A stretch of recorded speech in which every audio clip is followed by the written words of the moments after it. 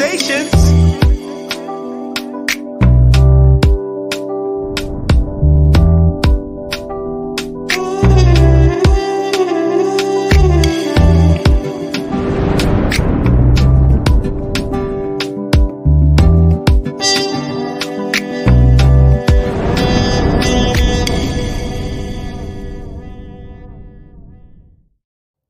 Good evening, and welcome to Strong Conversations with Carolyn Strong. I am not Carolyn Strong. My name is Tamara Winfrey-Harris, and I am your moderator for this evening's conversation. But before we get started, I want to share with you some facts from a 2020 Washington Post article by Subini Anama and David Stovall. So here are 5 facts. According to a 2018 report from the U.S. Government Accountability Office, Black youth are 15.5% of all public school students, but represented about 39% of students suspended from school. And this disparity is not based solely on differences in behavior. Black girls are suspended at a rate 5 times that of white girls. I think that it may actually be 6 times now. Black disabled youth are more likely to be educated in segregated classrooms and less likely to graduate than disabled white students. Queer and gender nonconforming Black youth are also disciplined at high rates and often not protected by the safe spaces created for white LGBTQ youth. And advanced placement and gifted classes largely exclude Black youth, students left out of gifted programs, and those pushed into special education get reductive curriculum, teaching that values compliance over learning, and relationships that prioritize surveillance. So that raises a critical question: do Black lives matter at school?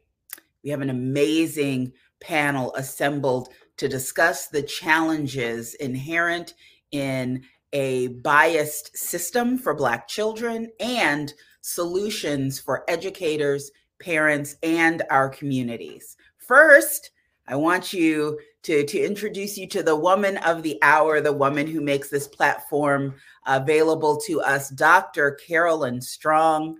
Dr. Carolyn Strong can best be described as a light bringer with plenty of shade. The firebrand for the culture is an educator with more than 15 years of experience working in urban education.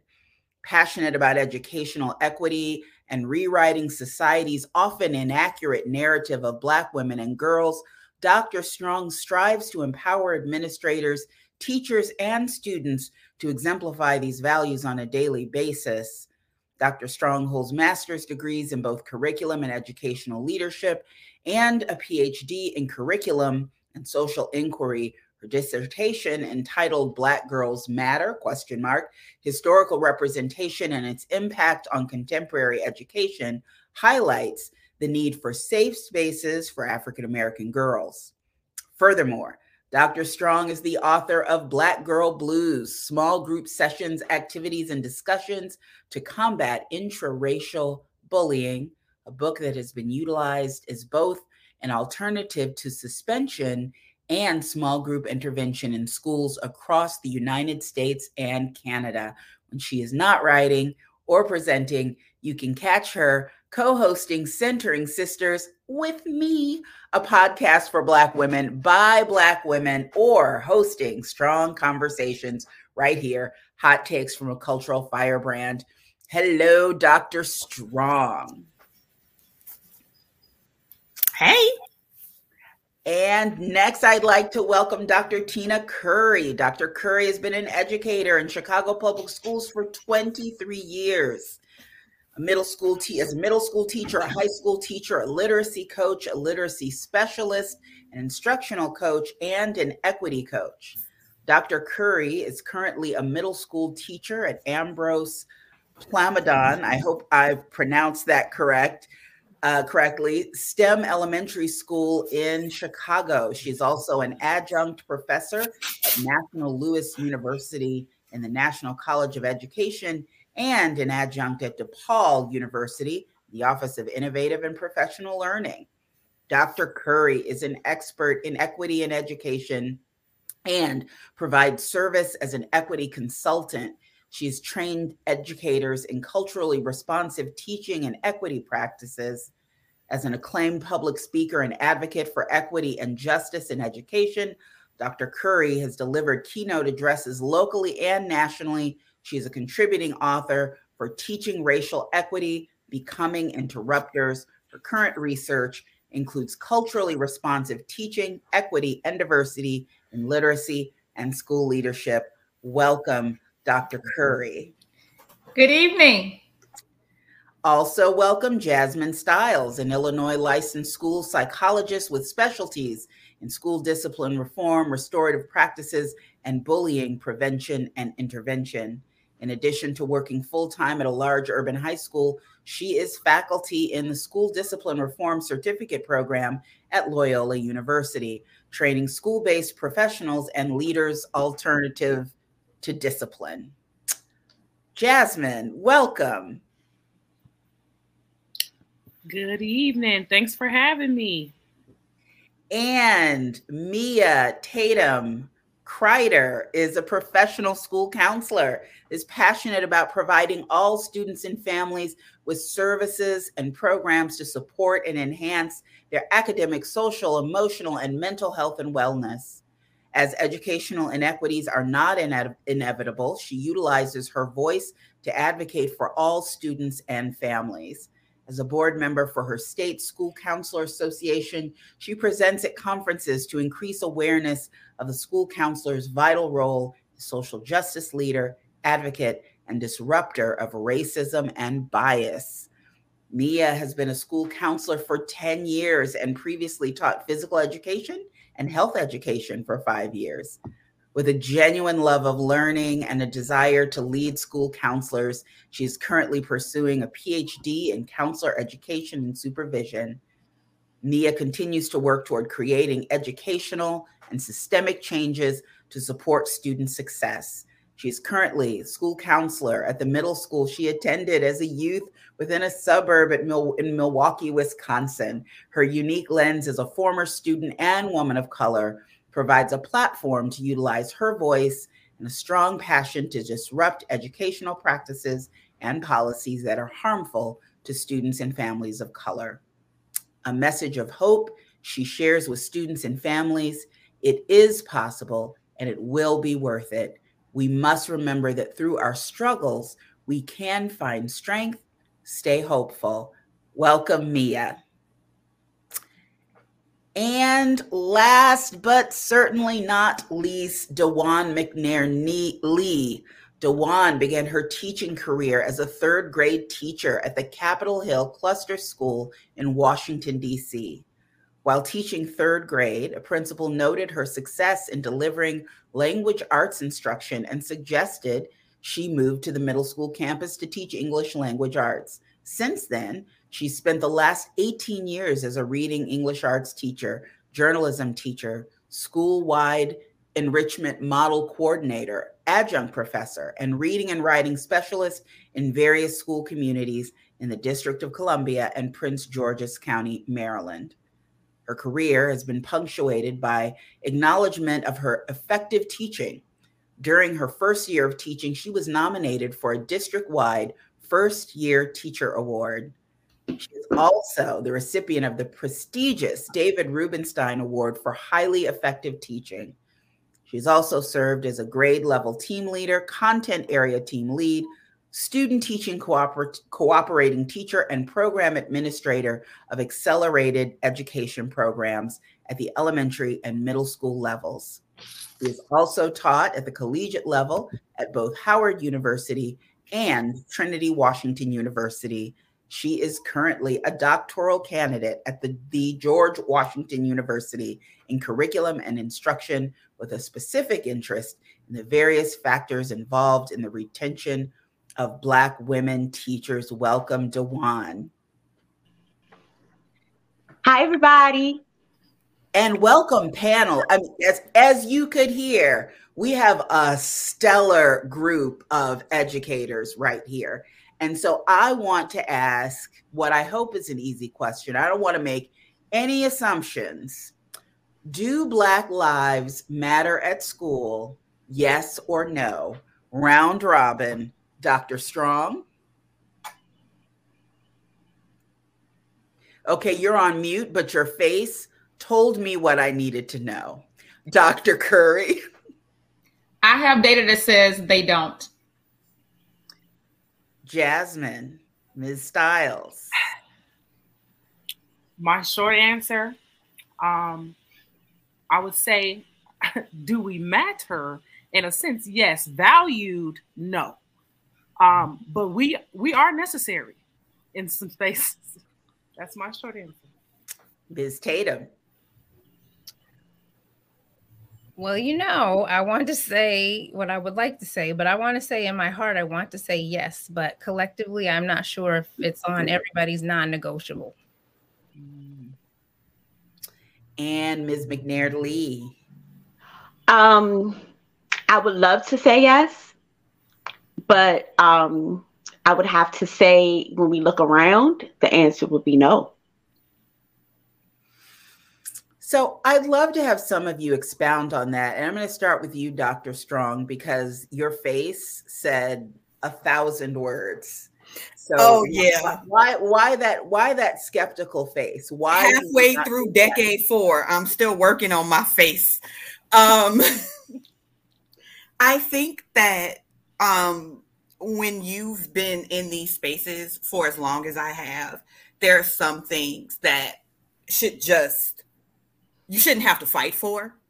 And the fact that when you're in predominantly Black school spaces, you're fighting for the simplest of things that you would think would be just givens. You couldn't possibly, why am I fighting for things like the kids' right to go to the bathroom? Like, why am I fighting for basic human rights almost? So that was one of the things that sparked this panel discussion for me. I believe I was having a conversation with Dr. Curry, and the idea for this came out, and the question became we're dealing with COVID and everybody's fighting to get schools back to normal, and nobody's acknowledging the fact that for a lot of our kids, normal sucked. So what are we going to do to fix that? But I'm going to shut up now. So I'm going to ask Dr. Curry, because you said I have data that proves that they don't. And so for anyone watching this who is skeptical and who doubts that Black lives do not matter at school, what data would you offer them? Actually, it's the data that you just read, and anybody who's been in education for even just a few months probably has access to that data as well. We wouldn't have the outcomes that we have if Black lives mattered at school. I was just talking to a really close friend of mine, and he was sharing with me a video of a little Black girl being handcuffed by police because she just had a little temper tantrum. She may have been 6 or 7 years old. And she was just crying because the principal wanted to take her sunglasses away from her. And her hands were so small that he couldn't use handcuffs. He had to use zip ties to tie her hands behind her back. And I just remember just thinking, I wonder if that would have happened had she been a different skin color. If she had blue eyes and blonde hair, would that have happened to her? And then the school to prison pipeline, how schools criminalize Black girls. So Mia Tatum, Dr. Curry just mentioned a couple of the things that contribute to Black students' poor experiences in school. So we talked about the over policing, suspensions at different rates and other students. What are some other things that contribute to poor experiences for Black children? I would probably have to say from the school counseling lens is the deficit-based language sometimes utilized with our students and the minimizing expectations. especially in the high school counseling realm, I feel like sometimes that could be extremely detrimental for someone to minimize your goals and your dreams and your aspirations based on assumptions. And also just people not wanting to own their implicit bias and the microaggressions that our students have had to endure for years. And just them not understanding or wanting to probably come in with a colorblind perspective. I think that also impacts our students a lot. We cannot be colorblind because that means you don't see me, you don't see my experiences, and you don't kind of value or appreciate me as a person. So, that's interesting. Some of those things, like the idea of color blindness, is a problem that often happens with non-Black educators. So somebody tell me, DeJuan, Jasmine, so are you saying that, in our many Black schools with mostly Black students and Black instructors, are the outcomes better? Because we often hear that if only we could return to segregation, as if we left it, things would be better. Well, thank you so much for calling me to the plate on this one. I often say that Black folk, when we are indoctrinated in white supremacist systems, we often will function in white supremacist ways and will function as tools of white supremacy. And having been through schools that are largely set up for white folk, for the benefit of white folk, and being one of the Black folk that was successful as a fluke, as a cog in the wheel, it gives us this perception that the system worked for us, so why shouldn't it work for everyone else? And my personal story is exactly that. For my first few years of teaching, I was in a tizzy because I didn't understand. I did great in school. How come you cannot? And I did not understand that I was not supposed to do well. The system was not designed for me. And when teachers had that belief that everybody's supposed to do well in this system and that the system itself is fine and the children are the deficit, Black folk can believe that too, because we can be tools of white supremacy. So yes, Black teachers are effective, but only if those Black teachers are working for the benefit of Black students and recognizing, calling out their own biases and white supremacy.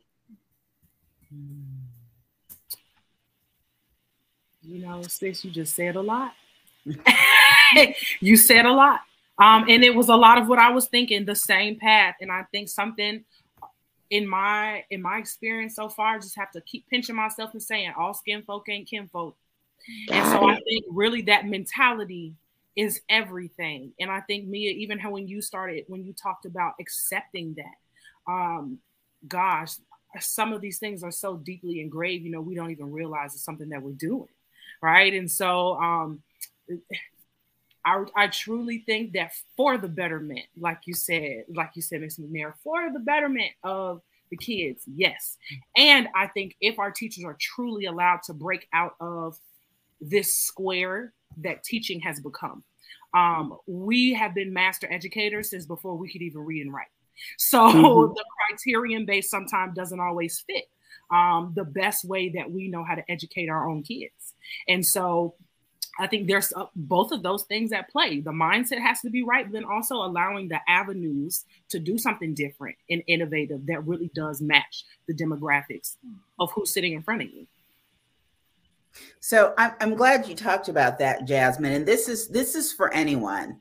So if you could, if you educators on the screen right now, the five of you, were co-creating a school and a school system that actually was nurturing and positive for Black students, what would that look like? What would be the criteria for a system that worked better for our children?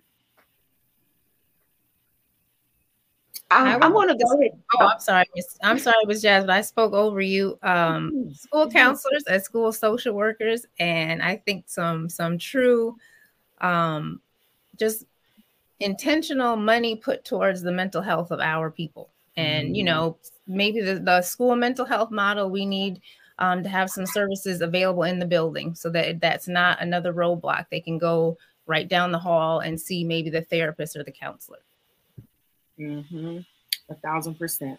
And I think it's similar as I'm a school psychologist, you know, we tend to work with our social workers and our counselors a lot. And I think for me, a big piece is truly bridging that gap again between the school and the community. It really seems like though that's part of where a lot of the naivety comes in for our parents, because as we as educated people sometimes come in and start talking over people's heads instead of being level with them to make sure that we understand, right, that we get it.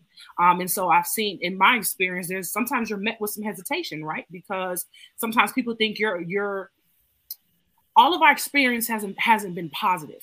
All of our interactions have been positive. And that's what I like to remind people when we come across parents, for example, that come off as abrasive or they're not trusting. We tend to discount that their experience may not have been the best either. And so taking the time to really be intentional about fostering that relationship, that parent education, their inclusion in their decision making and what's happening for their kids, that would be something that I would definitely want to focus on. And having been someone who has worked closely with leaders, so I've sat in on so many interviews, and our school leaders have got to stop hiring people who don't value Black lives. We got to stop hiring people who don't love Black children. We have to increase our accountability standards, and we have to stop adopting policies that create inequities for our young people. In addition, my answer is going to be couple folded. I do want to address the question about what about the schools that don't have that available. I think the issue is that schools should have those services available. I have often said, I don't believe that any child that comes through school doors should be put into a classroom before they have an ACEs assessment, because let's just be fair, being Black in America, especially right now, automatically is giving you some ACEs and some trauma. And that's before you even get to the residual trauma or the generational trauma and the things that we're unpacking. So before you walk in the door, let's start focusing more on Maslow and getting your basic needs met before we start trying to talk about higher order thinking. And it goes back to the basics. When you walk into a classroom, day one of teacher education, they tell you you can't teach a hungry child. Like, that's day one. You can't teach a hungry child. You need to do this and you need to do that. And you need to make sure that those basic needs are taken care of. But somehow the racialized trauma that happens to our children on a daily basis doesn't count as having needs met. So that's a big piece of what we need to do. The other piece is, again, creating some positive experiences, because I know, given what I do in discipline, when people when they see it's me, they pick up the phone and go, "What now?" Because most of the time when I'm calling because there's an issue. So what I try to do, and I'm not always great at it, but what I try to do is be intentional about making positive phone calls as well, to change that expectation that every time you see my number pop up, it's to tell you some more mess about your child, for lack of a better phrase.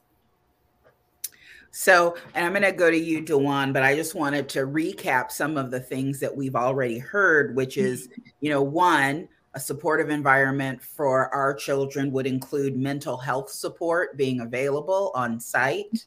It would include an ACEs assessment for all, programming that bridges the gap between school and community, faculty that values Black lives, no exceptions, a school that minds the basic needs and deals with racial trauma, and an effort to create positive experiences with guardians and parents. What else, Dewan? So the Bible says that you can't put new wine in old bottles. So we had the dramatic opportunity during COVID to be able to do something creative and new and different. And instead, it was this rush back to what we had been doing. And we were hell bent on this traditional model of schooling that meant that children had to be in a building for 5 days from 8 to 3 or 7 to 2 or whatever that looked like. When in fact, we saw that there's data that there were students who were extremely successful at home, learning at home, doing their assignments on flexible schedules. We saw that. We saw that there were Black children who were doing well not in school for many myriad reasons. Some of them, it just was because they don't need to be in school 5 days a week, all day long. My principal and I sat down and realized that much of our school day is about warehousing students. Kids are getting what they really don't need all day long just to have them there. And my thing is, if we were to actually create schedules for students where they were able to take advantage of what was happening in their city, what was happening in their towns, but also can we create schedules for students where it's not keeping them in a building for 8 hours a day, warehousing them in ways that's ineffective? What if a student just needed to take reading, math, and social studies and a music class and they can go home? Or they can go to their part-time job, or they can go to an internship somewhere, or they can go take a dance class at the Kennedy Center. And I know I'm in DC, so we have access to different things, but every place has these things or something. And I'm like, we wasted this opportunity to really do, in my opinion, some really dope and innovative things. So I'm like, if I want to create a school that's going to value Black students, let's look holistically at this child's life and let's create a school experience for that child, not for a band of children, not for the children in that town, but an experience for that child that is going to benefit that child and have that child know that when they come out of this schooling experience, it's not something that they need to heal from, but it's something that's going to benefit in their life. Can I just interject 1 second and say dope and innovative doesn't allow me to go and work my job? Because that's what this really boils down to. I mean, we saw how folks lost their minds and they were like, when are the kids going back to school? It's not safe, but I got to go to work. I mean, we're babysitters. And here, I know here in Chicago, it was just stated from a political representative that the reason that our teenagers were involved in so many carjackings was because we were on remote learning. So, and this is not about that. Too. It's the same thing in DC. But was it actually stated though? It was actually stated.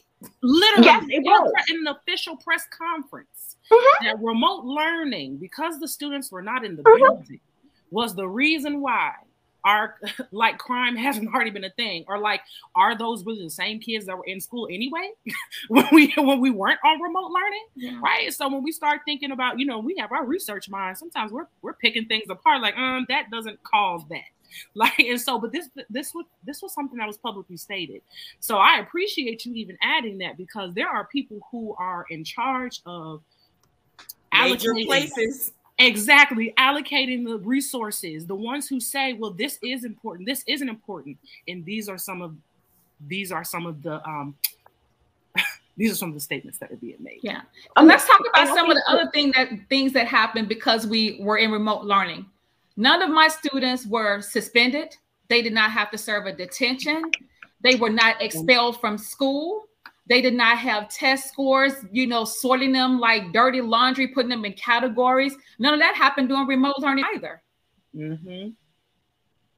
So it sounds like a lot of leadership, a lot of power, a lot of stakeholders, powers that be, instead of viewing school as a place where students can learn and grow, see it as a Band-Aid to make up for social gaps and problems that they don't have to solve, as long as we can warehouse children and have teachers watch them for throughout the day.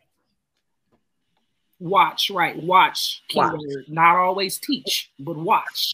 Yes. Yeah.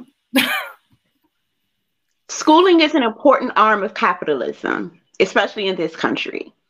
And as long as public education is working as in partnership or as a cog in the capitalist wheel, we will never be free of these issues. Because as long as we see public education akin to, like Carolyn said, Dr. Strong said, people being able to go to work, this happening, get out of school so you can get a good job, do this so you can get a good job, do that, blah, blah, blah. We do this so we can pay this test company. We do this. Like there was a lot of money lost in capitalist world when children were at home doing well. There was a lot of money lost in a lot of places where children really weren't benefiting from that money exchanging hands at all.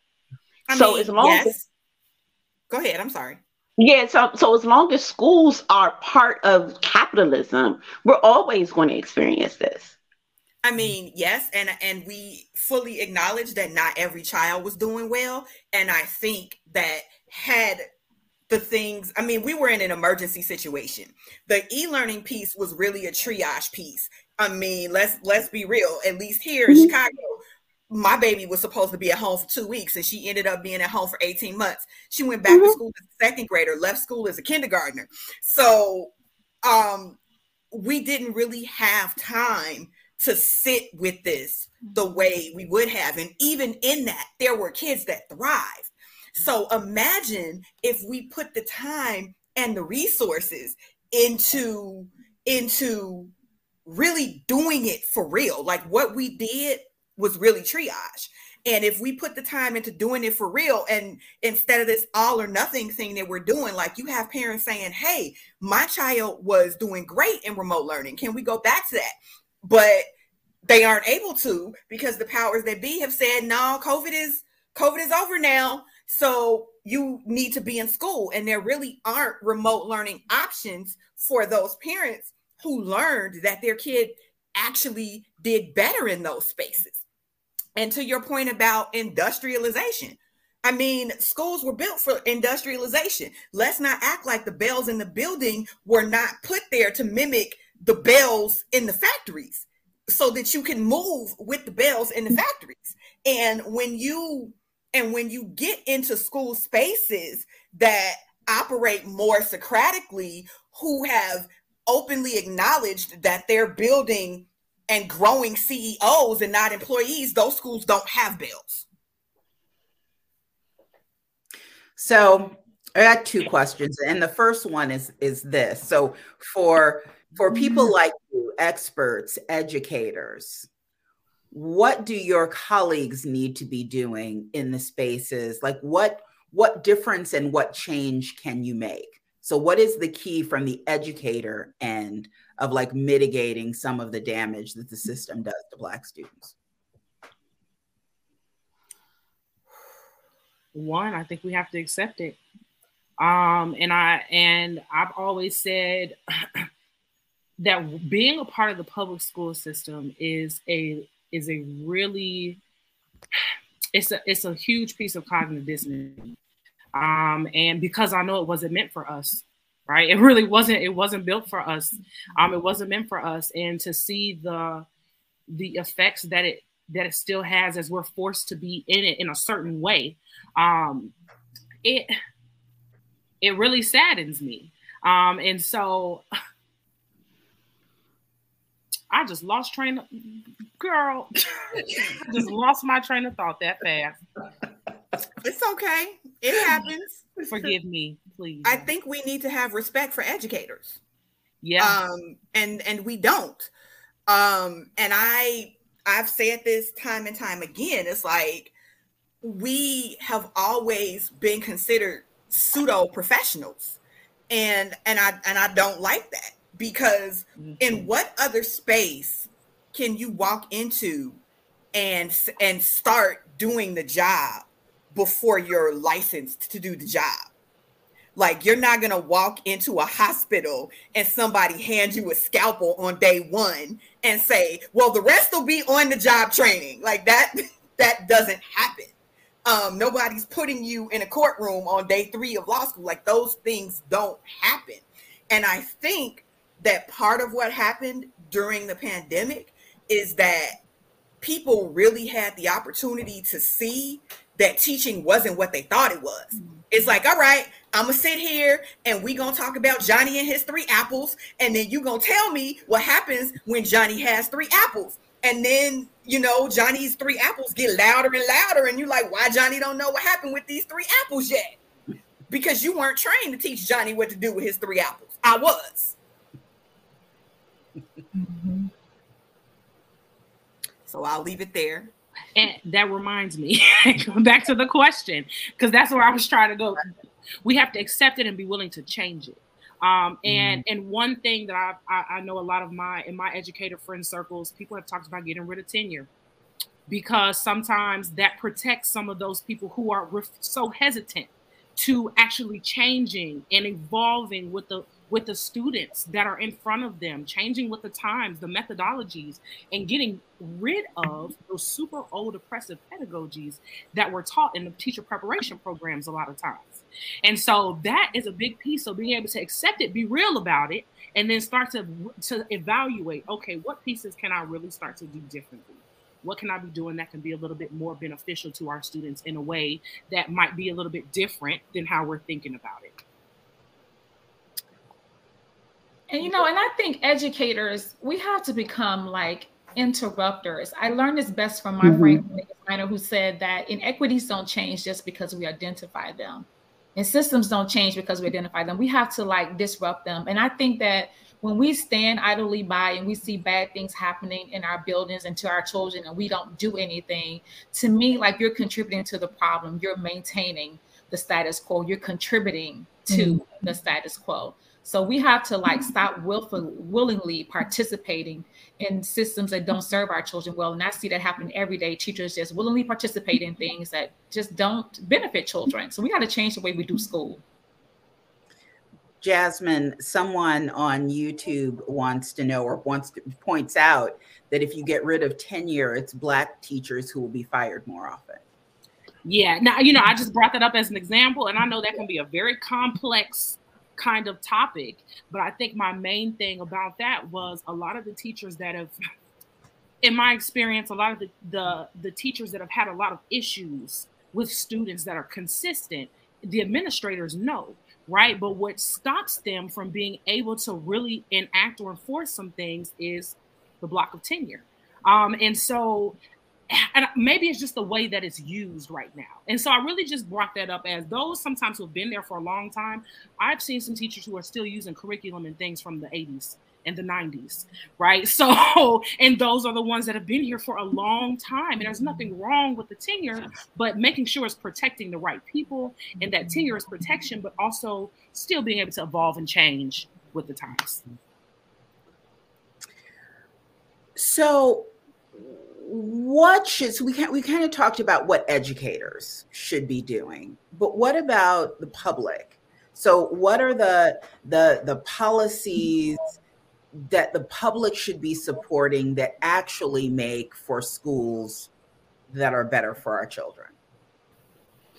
So one thing, can we just call out this whole anti-CRT business? Like, y'all, nobody in a K through 12 classroom is teaching critical race theory. Let's just have that conversation first of all. So stop wasting your breath.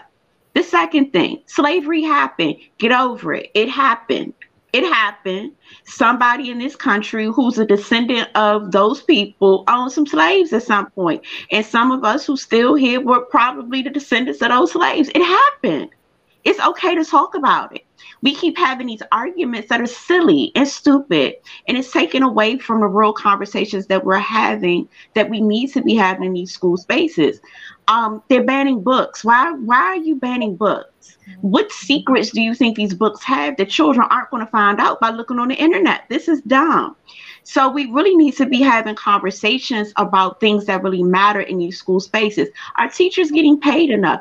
Do children have access to basic things going to help teaching and learning go better? Is there toilet paper in the bathroom? Is there paper towels in the bathroom? Do teachers have paper towels and pencils in their classrooms? Like, those are the real conversations we need to be having. Have we updated the curriculum and the textbooks in the last 10 years?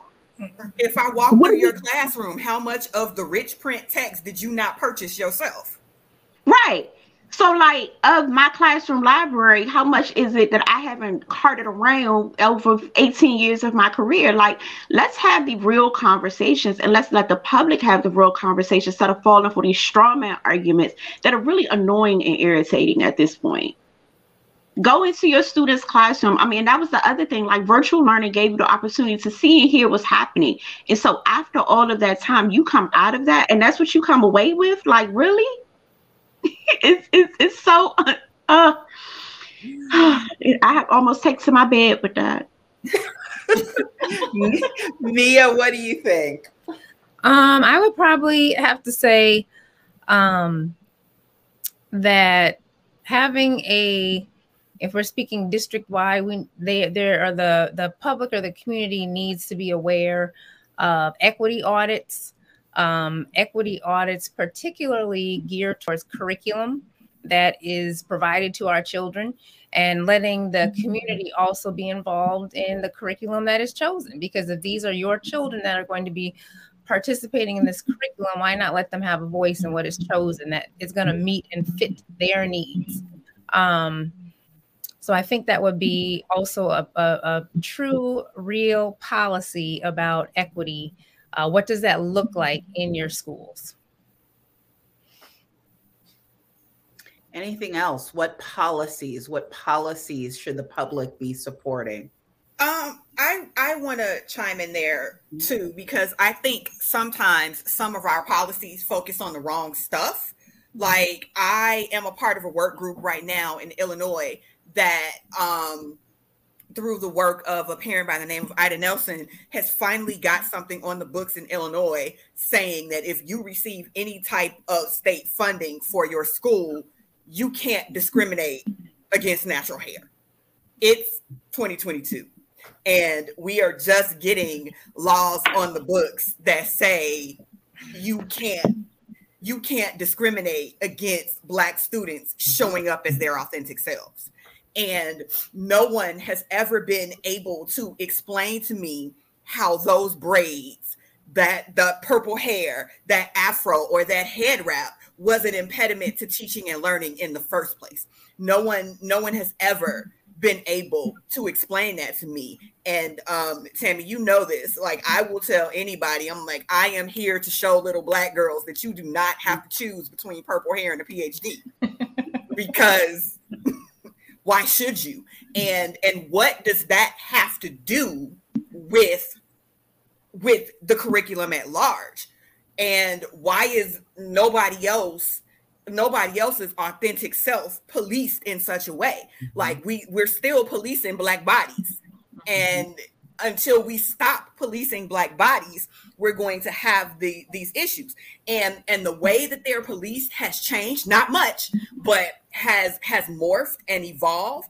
But you telling me that this is a problem for your educational setting? How? So I want to pivot to talking about parents, because there are a lot of parents that recognize that these things are wrong. And the parents that do often don't know how to advocate successfully for their children. They don't know how to advocate, certainly when they walk into schools and places that where people don't look like them, the leadership and the teachers don't look like them, but they also don't know how to advocate when the people do. So what do you tell parents? How do you advocate for your children successfully in school? Dr. Curry. So I thank you so much for asking that question. So I've always encouraged parents to, like, they really have to educate themselves. Like, parents need to be aware of the policies that are in their schools. They need to know the teachers who are teaching their children, know their background. Like, they need to know what the curriculum is, what are teachers putting in front of their children. And they need to just ask, like, questions. You know, Black parents, we show up for the report card pickup. The teacher tell us, look, Eric has been acting up. We go home and beat the crap out of our kids. So it's like, but no, don't do that. Like, let's talk and find out, okay, what's happening here. So I think if parents were able to, like, push back, that would just change the whole outcome of that conversation and not feel so intimidated. So I've seen that happen too, where parents feel really intimidated, and even school wasn't a great experience for them.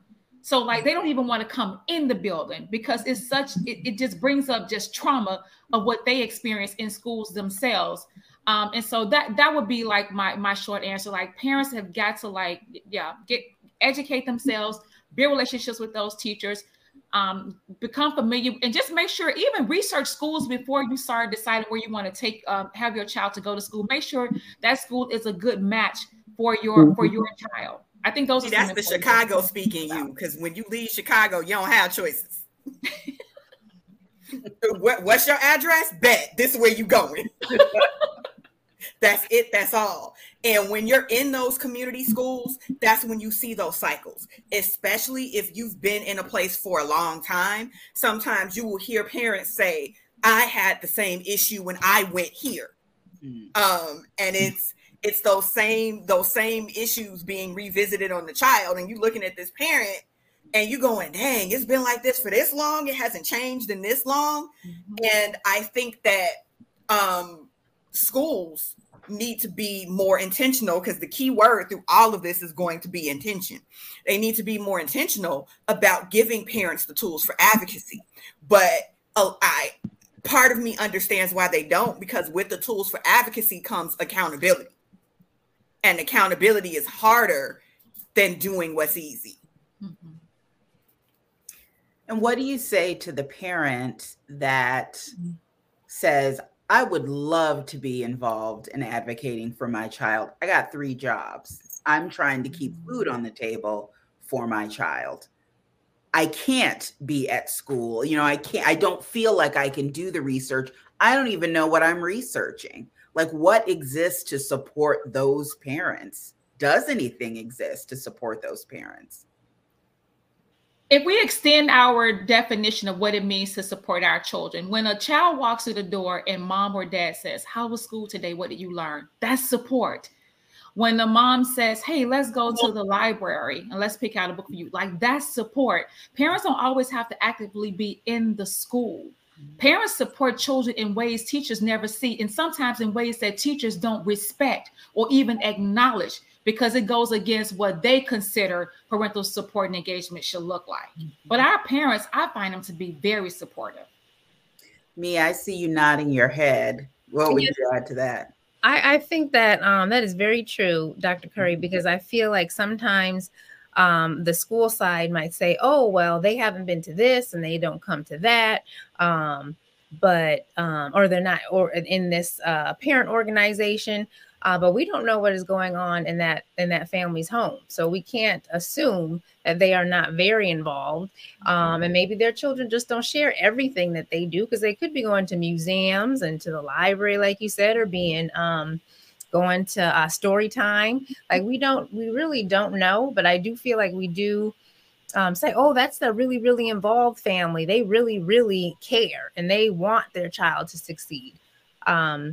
And I do feel like I was doing a little research on this because I thought I was going to do some of my PhD stuff on it, as affinity spaces for our families. Like, we need like just a space where certain things could be discussed if you are in a school system that where you are not the majority.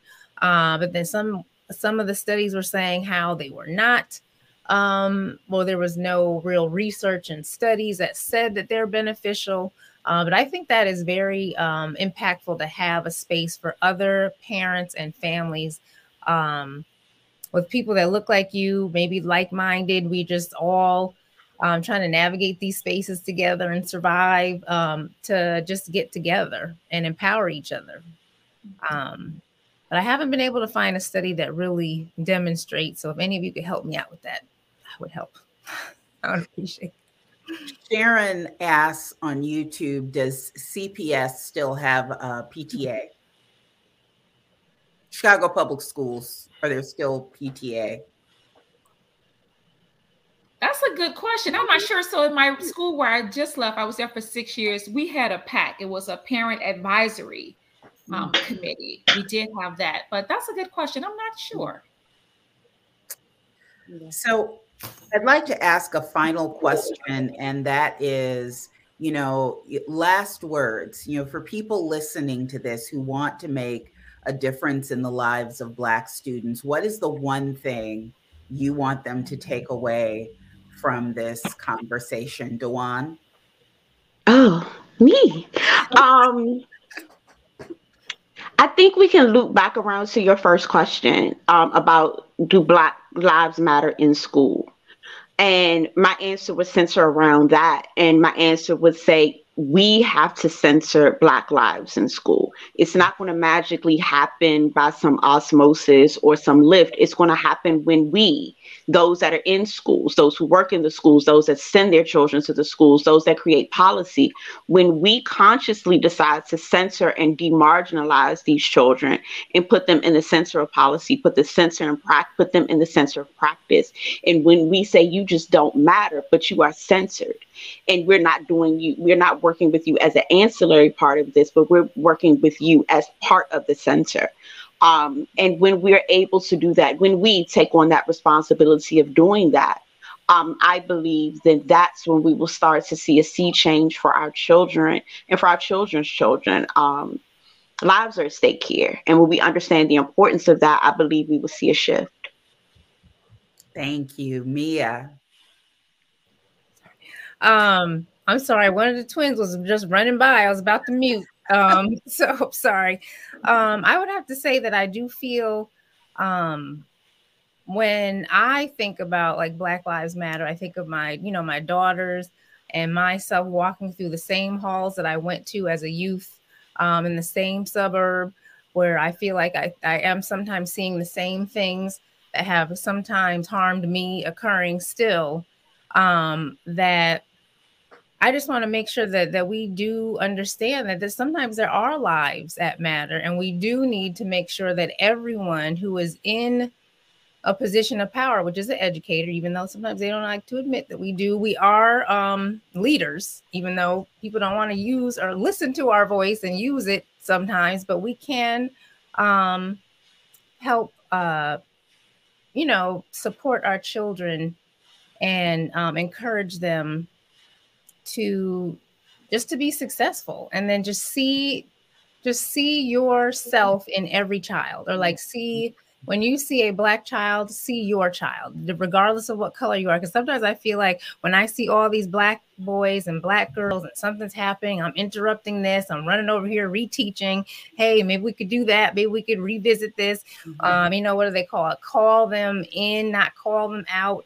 But at the end of the day, we have to really ask ourselves, how complicit am I being in contributing to educational inequities? And just like I asked myself that, I'm like, what? And then that's when I just keep going and keep reminding myself, because sometimes it's hard to continue to keep interrupting and trying to use my voice and get others to use their voice for our kids. But I'm never going to give up. And I appreciate this space with all of you. You're all amazing.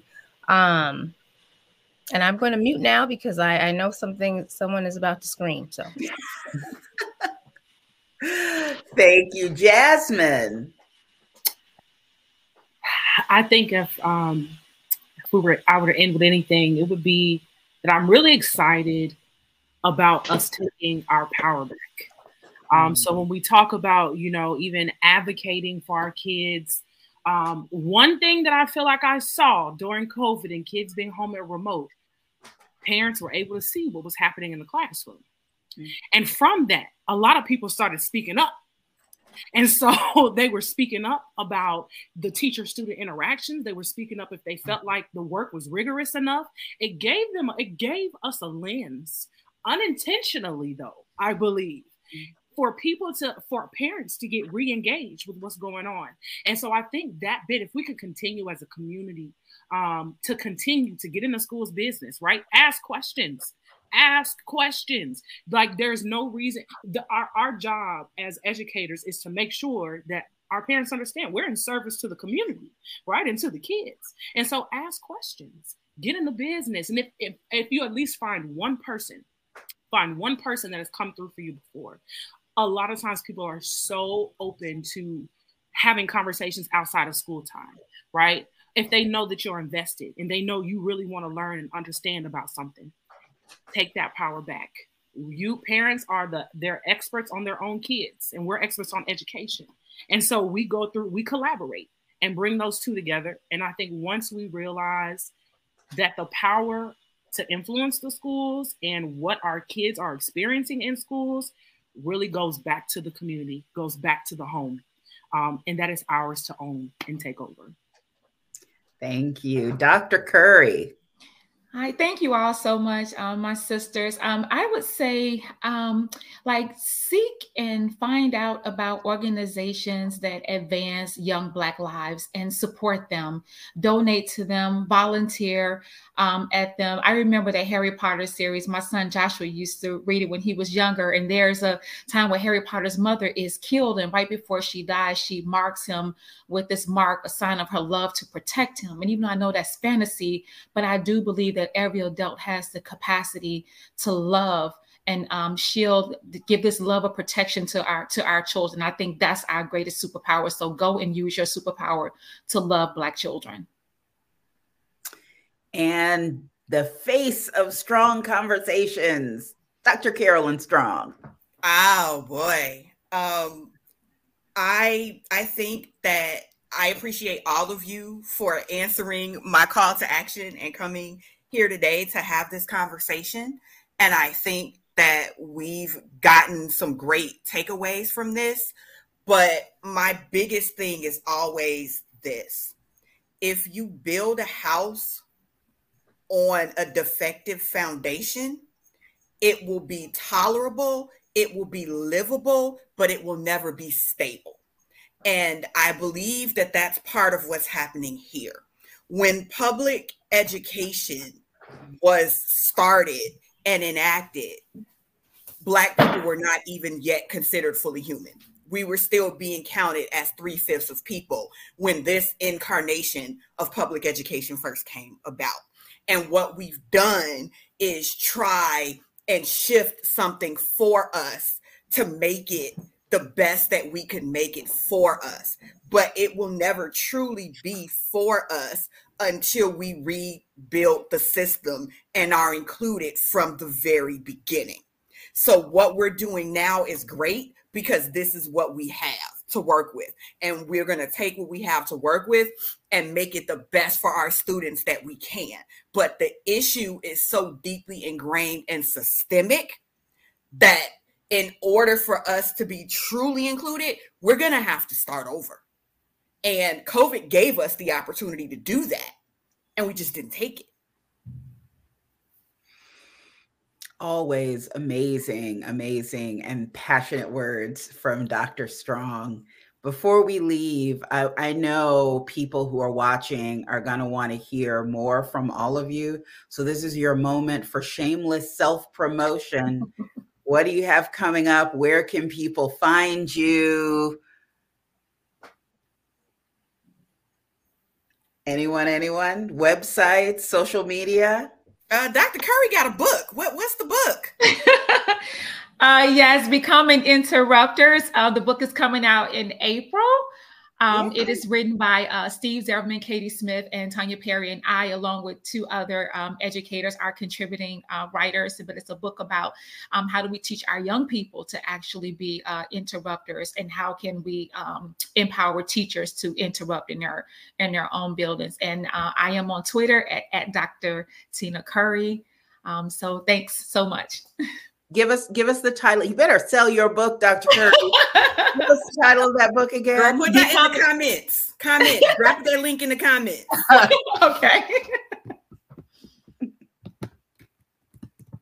Jasmine, Mia, Dewan. I'm writing a dissertation. It's just nothing cute right now. But if you want to see me, if you want more of my rants and, one day I might be talking about fashion. The next day I might be talking about, educational inequality in Black girls. You can follow me on Twitter at DMACLEE. That's DMacLee on Twitter. And I engage all kinds of foolishness and chicanery about education and more.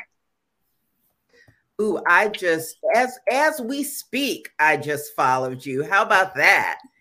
Yeah, I'm a hot mess.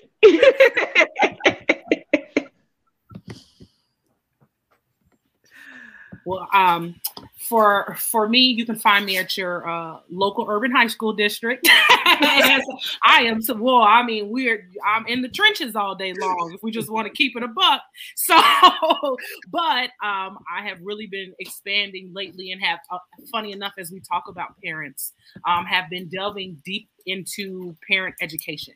And in restorative practices. So I do not have a website, but I do have an email. And if anyone is interested, or if they're looking for a speaker or for some consultation or just for some level of support, letter J for Jasmine, Styles, like my last name, consultation @gmail.com. That's where you can find it. What about you, Mia? Well, I'm not, look, I feel old, but I'm not really on social media like I know I need to be, and I need to start doing some more. But I'm on LinkedIn, and I did get accepted to present 2 sessions at ASCA, the American School Counselor Association, which will have its national conference in Austin, Texas this July. So I'll be doing 2 sessions. One is about, talking about race, because we don't want to talk about race sometimes when we're school counselors or going through school counselor education programs, but it impacts so many students, but we don't want to talk about it because it makes us, nervous. And then the other session is responding, or how we repair harm after microaggressions. Thank you. You can find me at TamaraWinfrey-Harris.com, at What Tammy Said on Twitter, Tammy, T-A-M-I. Tammy with the blue check. And Tamara Winfrey-Harris on Instagram. And should you be so kind, you can buy my books. So The Sisters Are All Right, The Sisters Are All Right, Changing the Broken Narrative of Black Women in America, or Dear Black Girl, Letters from Your Sisters on Stepping into Your Power. Both excellent. And you can always find Dr. Strong here at Strong Conversations on several platforms, on YouTube, on Facebook, on Twitter. Am I forgetting anything? No, you're not forgetting anything. But before you sign out, I do have one thing to say. The next Strong Conversation is going to be about the impact on dark-skinned Black women and colorism. And we are looking for panelists, and we do have a moderator. So if that is something anybody listening wants to come and chat with me, I promise I'll make it fun and interesting. Come and chat with me about colorism. You know where to find me, and I would love to have you, and I will make it as awesome as I can. And we are going to have psychologist intervention, so it will not just be us sitting around talking about stuff without any coping mechanisms being provided. So if that is something that you want to come in and converse with me about, you know where to find me, because Tammy just told you. Thank you so much for letting me moderate your space, Dr. Strong. And I am so excited that I got to meet all of these amazing people. Thank you all for joining us, and good evening.